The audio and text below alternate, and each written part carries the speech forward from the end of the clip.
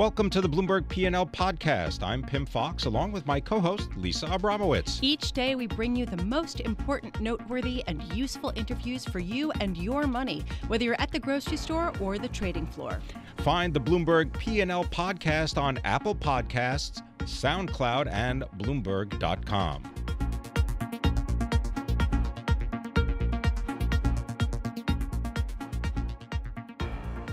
It is the story of the day, and it is the person of the day who knows what to say about this, and that is Shira Ovide, Bloomberg Opinion columnist, who wrote a terrific column about Apple and the surprise cut to their first quarter forecast. Shira, thank you so much for being here with us today. The big question is Apple facing something that is unique and surprising in China? Or did something happen to the Chinese economy that took a sort of spiral downward that is going to affect the broader economy? What happened in 2 months? Yeah, as usual, Lisa, you ask exactly the right question, for which I do not have exactly the right answer. But Come on. I agree with you that the explanation from Apple needs more explanation, right? So 2 months ago, when Apple held its quarterly earnings call, analysts asked Apple about trends in China because it is no secret that economic growth there has been slowing. It's no secret that there's been a trade war between the U.S. and China, which may be unsettling consumers in China. And it's no secret that smartphone buying trends are changing in China as they are in the rest of the world. People are buying new devices less often. And the only answer that investors seem to get from Tim Cook and other Apple executives is that things are great in China, right? So the question is, did economic conditions substantially deteriorate in 2 months in China, which is possible? Did Apple simply not foresee that all of a sudden all of these trends that were blowing against it in China finally started to show up in results? Was Apple simply not honest with investors about what it saw? It hoped things would improve in sales results in China, and it didn't quite get there. I don't have an answer to any of these questions, but I agree with you that just blaming an economic growth slowdown in China is insufficient explanation for what is a pretty dramatic deterioration of revenue for the world's most valuable company. Shira, does Apple need to reevaluate their pricing? Is anyone going to spend $1,000 just so that they can get 256 gigabytes on an XX when they can buy an XR and be very happy for that upgrade? I think that is a question that Apple investors should be asking, and among many other hard questions they should be asking of Apple right now. So it's very clear that to Apple's credit, it charged an unprecedented price for iPhones, $1,000 and up, in the last year plus. And people have been willing to pay that price. And they weren't willing to pay $1,000 and up for other smartphones from Samsung, for example. So there is a built-in loyalty for Apple products, a built-in realization or belief that those phones offer enough value to justify $1,000. But maybe that near-term gain for Apple, the revenue growth it was able to show only because it increased prices for iPhones and some other devices, maybe that gave a short-term revenue juice, and that's coming back to haunt Apple now, in addition to all these other factors that are weighing on smartphone demand in general. So, Shira, it was a rough period for Apple at the end of last year. Shares down more than 9% after they're reporting this news after hours yesterday. At what point do we say, okay, the worst case scenario is baked in and actually people are getting over their skis here? That's, again, another good question to which I do not have a great answer. I wasn't sure whether the decline that we'd seen in Apple shares in the latter half of 2018 was justified. There were also concerns a year earlier about demand for the iPhone X, right? A similar set of kind of reports out of the supply chain. The demand didn't seem to be that great. And then that didn't really prove true. Right. And so I was a little bit skeptical, to be honest with you, about these reports of unsettled or waning or lower than expected demand for the iPhone models that have been released towards the tail end of 2018. It looks like those reports in this case were accurate. growth expectations have obviously been recut even before Wednesday, and they're being recut again today. And I just don't know where the bottom is. The worry for me is if Apple hasn't been honest with itself or investors about what its business looks like, what smartphone buying trends look like, then I'm not sure people can have confidence in estimates from the company or from the sell-side analysts. Do you believe that Alexa is also having an effect on Apple because Siri is falling behind in terms of its popularity? Maybe on the margins. It is definitely a problem that Apple's internet services, and that includes things like Siri, are not up to par with competitors, including Amazon and Google, and that may be hurting sales on the margins. But the big thing that's weighing on Apple, that generates, Apple generates 2/3 of its annual sales from iPhones, and the smartphone market has permanently changed, period. And that's largely what we're seeing happen in China. That people, the easy growth is gone. There are fewer first-time smartphone buyers out there. People in many established countries are not switching from iPhone to Android, or the reverse. Growth is gone. Thank you very much. Shira Ovide, expert when it comes to all things technology for Bloomberg Opinion.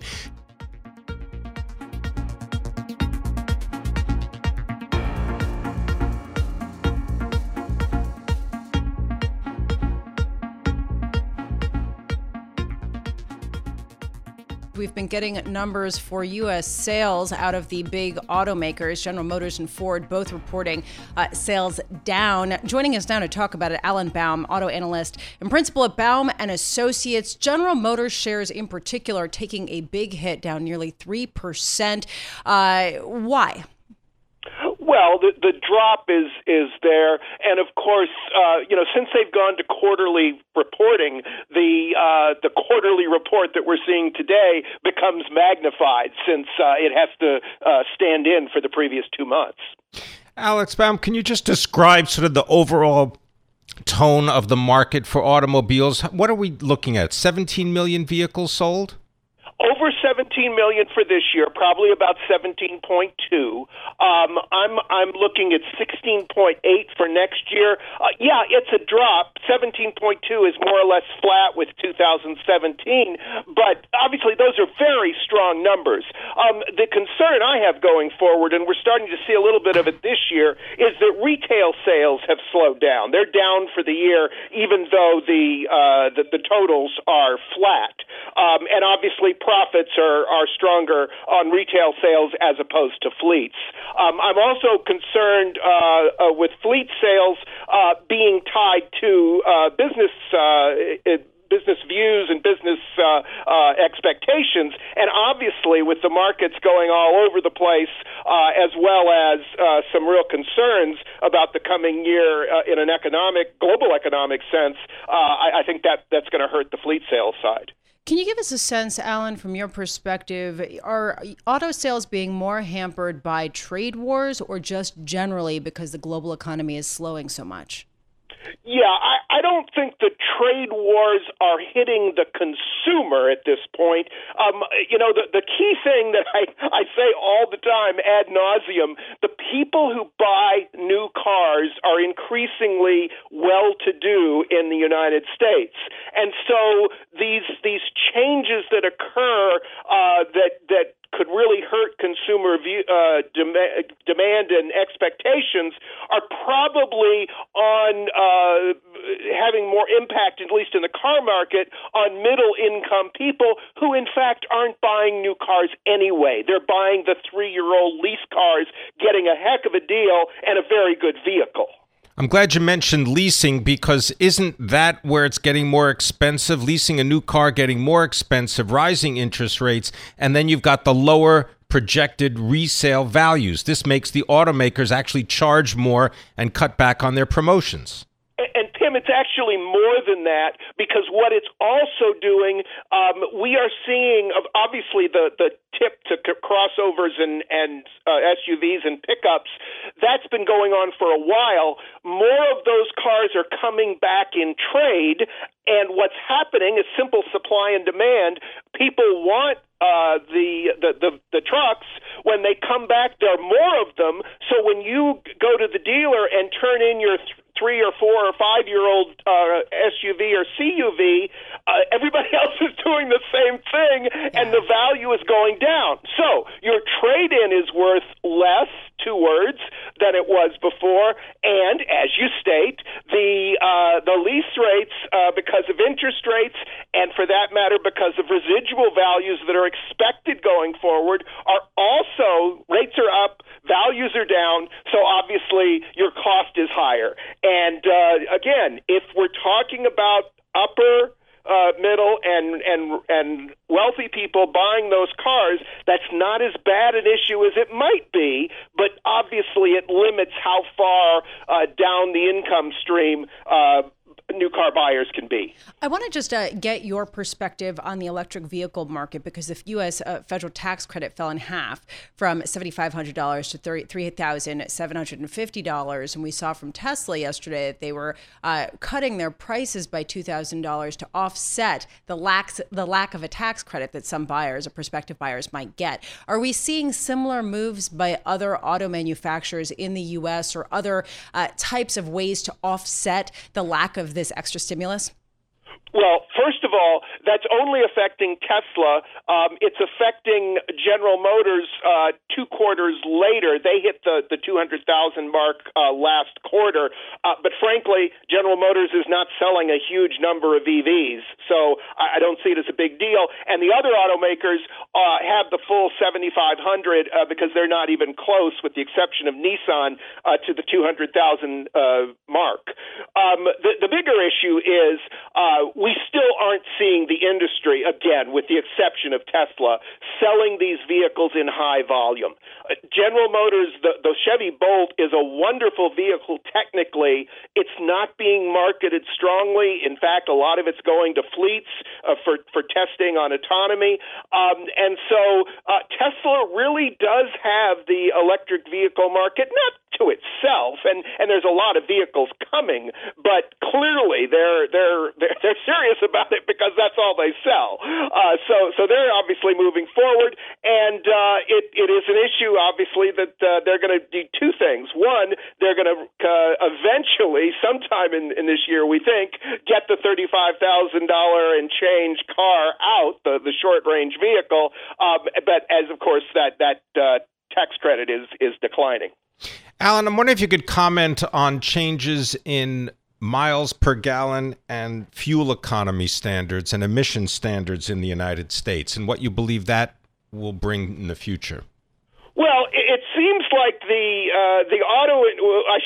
oil industry is getting its wish. There's been a lot of reporting on that. The auto industry is getting more than it's bargained for, and what I mean by that is they're getting the EPA NHTSA plan is freezing the requirements at 2020 values, which puts the U.S. well out of step with the rest of the world. The obvious issue there is the automakers are global, and they can't just say, oh, well, never mind, we'll just not do that anymore.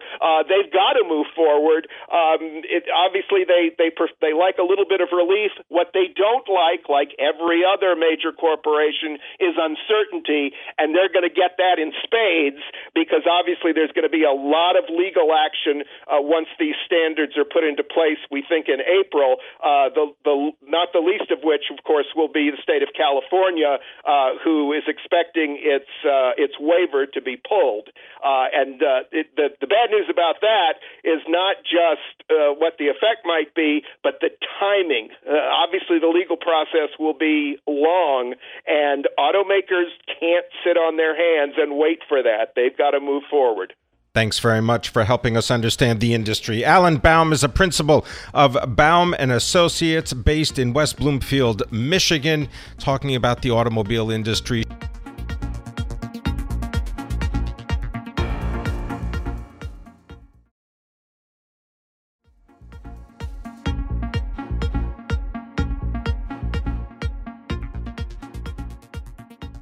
What should investors do as the S&P 500, the Dow Jones Industrial Average, and the NASDAQ decline? Well, one thing they should do is probably ask Matt Maley. He's the equity strategist for Miller Tabak Co, and he joins us now from Newton, Mass. Matt Maley, thanks very much for being with us. What do you tell customers and clients who call and say, I bought stock in 2018. Everything I bought is now less expensive. Should I buy more? Well, maybe not everything you had bought, because you have a lot of stocks, especially in the FANG stocks, that I think will have a tough time bouncing back the same way they did last February when the market bounced back. So the key is don't panic and don't just sell stocks willy-nilly. I think the bounce we've seen until today, we've seen over the last week or so, will continue for a little bit of a while, because I think the market got way washed out, and I think that when the market continues to rally, you might want to, when you go back into the market, go back into more defensive names, and especially names that will pay you to wait. In other words, names that pay a decent dividend, and the companies that not only pay a good dividend, but have a history of increasing their dividend every year over time. You know, Matt, it does seem like there was a knee-jerk plunge down, and that it seemed like it was almost irrational at the end of the year. But perhaps it was a little bit more rational than some had written it off as, because, for example, Delta just came out and also cut its revenue forecasts based on disappointing ticket pricing, among other aspects. This follows Apple's cut in its first quarter forecasts. I mean, it seems like there is actually something legitimate here that's going on with respect to a slowdown that we're seeing in the actual numbers. There's no question. I mean, it's something that going into October, when the downturn started in the stock market, I've been quite cautious, and one of the reasons was, whenever the Fed gets involved in a tightening program, there's always a delay from when they start raising rates to when it finally has an impact on the stock market and then on the economy. It's usually anywhere from 18 months to 2 years. So you think this is the Fed's fault? I'm sorry. Well, say the Fed's fault. I mean, I think it was something the Fed had to do. The Fed, people want to blame the Fed. I mean, we don't have a God-given right to have the stock market go up forever, every single year forever. They added a lot of liquidity at a time when we needed it to save the financial system. At some point, we all knew at some point they had to withdraw that liquidity, at least some of it, and that it was going to be painful. I mean, to think it wouldn't be painful, to see how much it helped asset prices go up, to remove some of that liquidity is the right thing to do. And I point back to what happened with Chairman Volcker several decades ago when he made us take our medicine a little bit. And although it was very painful over the near term, it was something that was very, very helpful and allowed the economy to get back and take the train's wheels off and be on its own. And that's something we need to do. So even though I think we could see some lower lows, as I mentioned, I think on a short-term basis, I think we can see the market rally, especially Apple testing a very important support level here, which should hold. But still, I think will be a tough year this year, but that's okay for the longer term. We can blame the Fed all we want, but in many ways, I think they're doing what they need to do. A lot of people said they should have done it a lot earlier. Either way, it needs to be done at some point. We can't have massive liquidity injections forever, because then we get another 2008 all over again. Matt Maley, you began by saying don't panic, don't sell willy-nilly, don't buy willy-nilly. So who's doing this willy-nilly selling right now with the S&P 500 down 2.25%? Who are the sellers? Well, I mean, we don't want to spend too much time blaming the algos, but that certainly has had an impact. But I think it's. But who are these mysterious algos that are able to move the market to such a large extent? Well, it's the machine-driven, whether they be hedge funds, but there are some other investors besides just hedge funds who are engaged in these things. And when the market gets moving in one direction, it exacerbates it. Now, the thing that it's not just selling, though. It's also because of all the uncertainty. And remember back in the beginning of 2016, the market did bottom, but there was really only one uncertainty out there. It was oil. Oil was crashing, and that was affecting the high-yield market. And so those two things were getting knocked down and hurting the market. So once oil stabilized and bounced back, it was fine. Right now, we have a lot of other uncertainties. We have, whether it be the Fed, we have trade, we have Brexit, we have slower growth, etc. So many uncertainties out there. So there's basically you have buyers stepping back. So when you have a lack of buyers and you have these algos selling, the whole thing gets exacerbated. But people, with all the uncertainty out there, you have a lot of people sitting on their hands, and that's why I think we had these wild swings. Matt Maley, thank you so much for being with us. Matt Maley, equity strategist for Miller Tabak and Company.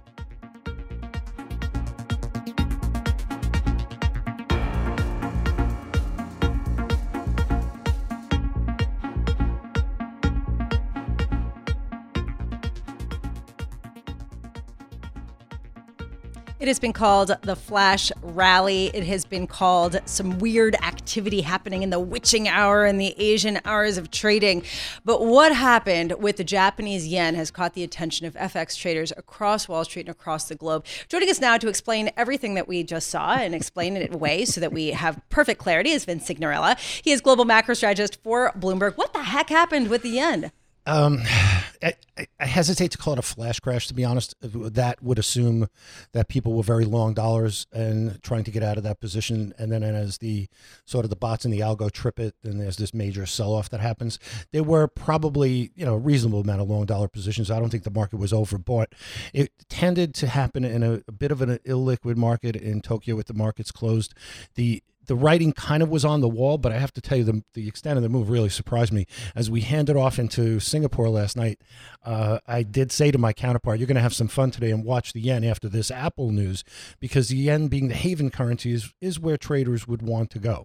But it was completely overdone by algos pushing it. And what they do is the program basically is a momentum model. It will continue to push in one direction until it ostensibly reaches some sort of resistance. And then it's literally programmed to just repeat and rinse and go back the other way. And the interesting thing, actually, from what I've seen in trading this morning is dollar yen's traded sideways all day. We've seen yields continue to extend declines. Equities continue to sell off. All of these things would have suggested the yen should have rallied further in the U.S. markets. And what that's telling me is markets caught short and wrong. And this sideways trading would suggest we might see a little bit of a bounce sometime in the next day or so. Vincent, can you just describe for people that may have been asleep while all this happened, what actually went on?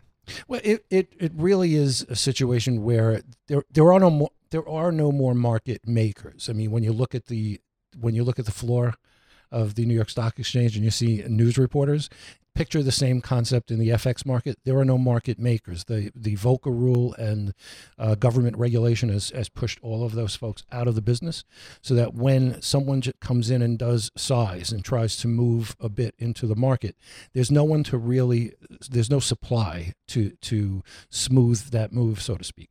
So it just basically leaps to a point until it hits a pocket of liquidity. Right, but I just want to know what happened. Well, just describe for people that don't know what happened to the value of the yen against the Aussie dollar, against the Turkish lira. What happened last night? There was a major programs buying yen, selling other currencies, simply as a haven flow to protect against what looks like a trade war that could get even worse, given what Apple's earnings were. So if you have somebody like Apple downgrading earnings going forward, and you'd expect that then to spread across other corporations, it doesn't look good for future equity earnings, and people are looking for haven flows, and they choose the yen because it tends to be a liquid market. Not so liquid last night, but it tends to be a liquid market. And there is a 4-day holiday in Japan that could be exacerbating this. Another factor that was blamed was retail investors in Japan. I see you already see the skepticism dripping over your face. I mean, but basically the idea that retail investors in Japan are still reaching for yield, so they're going into currencies like the Turkish lira and the Aussie dollar, and they're inherently short the yen, and they were caught off sides with the big move on the heels of the Apple announcement. You don't buy it. I don't, because the problem with that is we've already seen a pretty decent appreciation in the yen. So we've gone up to, the dollar's traded up to sort of 112.13 down to 107 before, and then higher up to back 108, 109 before this came back down again. That's not a market that where an appetite for a retail investor tends to be. Those type of swings tend to trip margin calls way sooner than they would in the institutional market or pension funds or the like. So a retail investor, while they love volatility, in sort of a one direction momentum sense, they can't really handle the up and down movement so much because they get taken out of positions very quickly. So they would have had probably small positions, I would guess, going into this. So the suggestion that they would be the cause is probably not correct. And it has to do with the fact that the yen at one point broke 105. Yeah. Right? I mean, 104.87 against the dollar. That was in early Asian trading. Yeah, and you had a couple of standard deviation move. And again, when the programs see something like that and it's a big stretch trade, as they try to push it, if they can't push it any further, it just simply reverses. And you know, when you say retail investors or anyone else, it's really difficult for human beings to get involved in that kind of trade, because by the time you're looking at selling near the lows, it's probably already bounced going the other way. So there are times when traders get caught long, and even before they can cut the trade at a loss, they're back in profit because it bounced so viciously that it's better lucky than good sometimes. And that helps you if you're going to be called out on a margin. Yeah, absolutely. I mean, right? sometimes you can't even get out of the trade after you've breached your margin fast enough, and it either will continue or come back in your favor. In this case, if down at the lows, it would have come back in your favor. And again, I think the trading sideways movement today is suggestive of some other programs being caught short at bad levels, who are momentums who tried to push it and weren't successful. Well, the yen currently trading at 107.80 against the U.S. dollar. Thanks very much. Thank you. Vincent Cignarella, he is our global macro strategist for Bloomberg News. Thanks for listening to the Bloomberg P&L podcast. You can subscribe and listen to interviews at Apple Podcasts, SoundCloud, or whatever podcast platform you prefer. I'm Pim Fox. I'm on Twitter at Pim Fox. I'm on Twitter at Lisa Abramowitz1. Before the podcast, you can always catch us worldwide on Bloomberg Radio.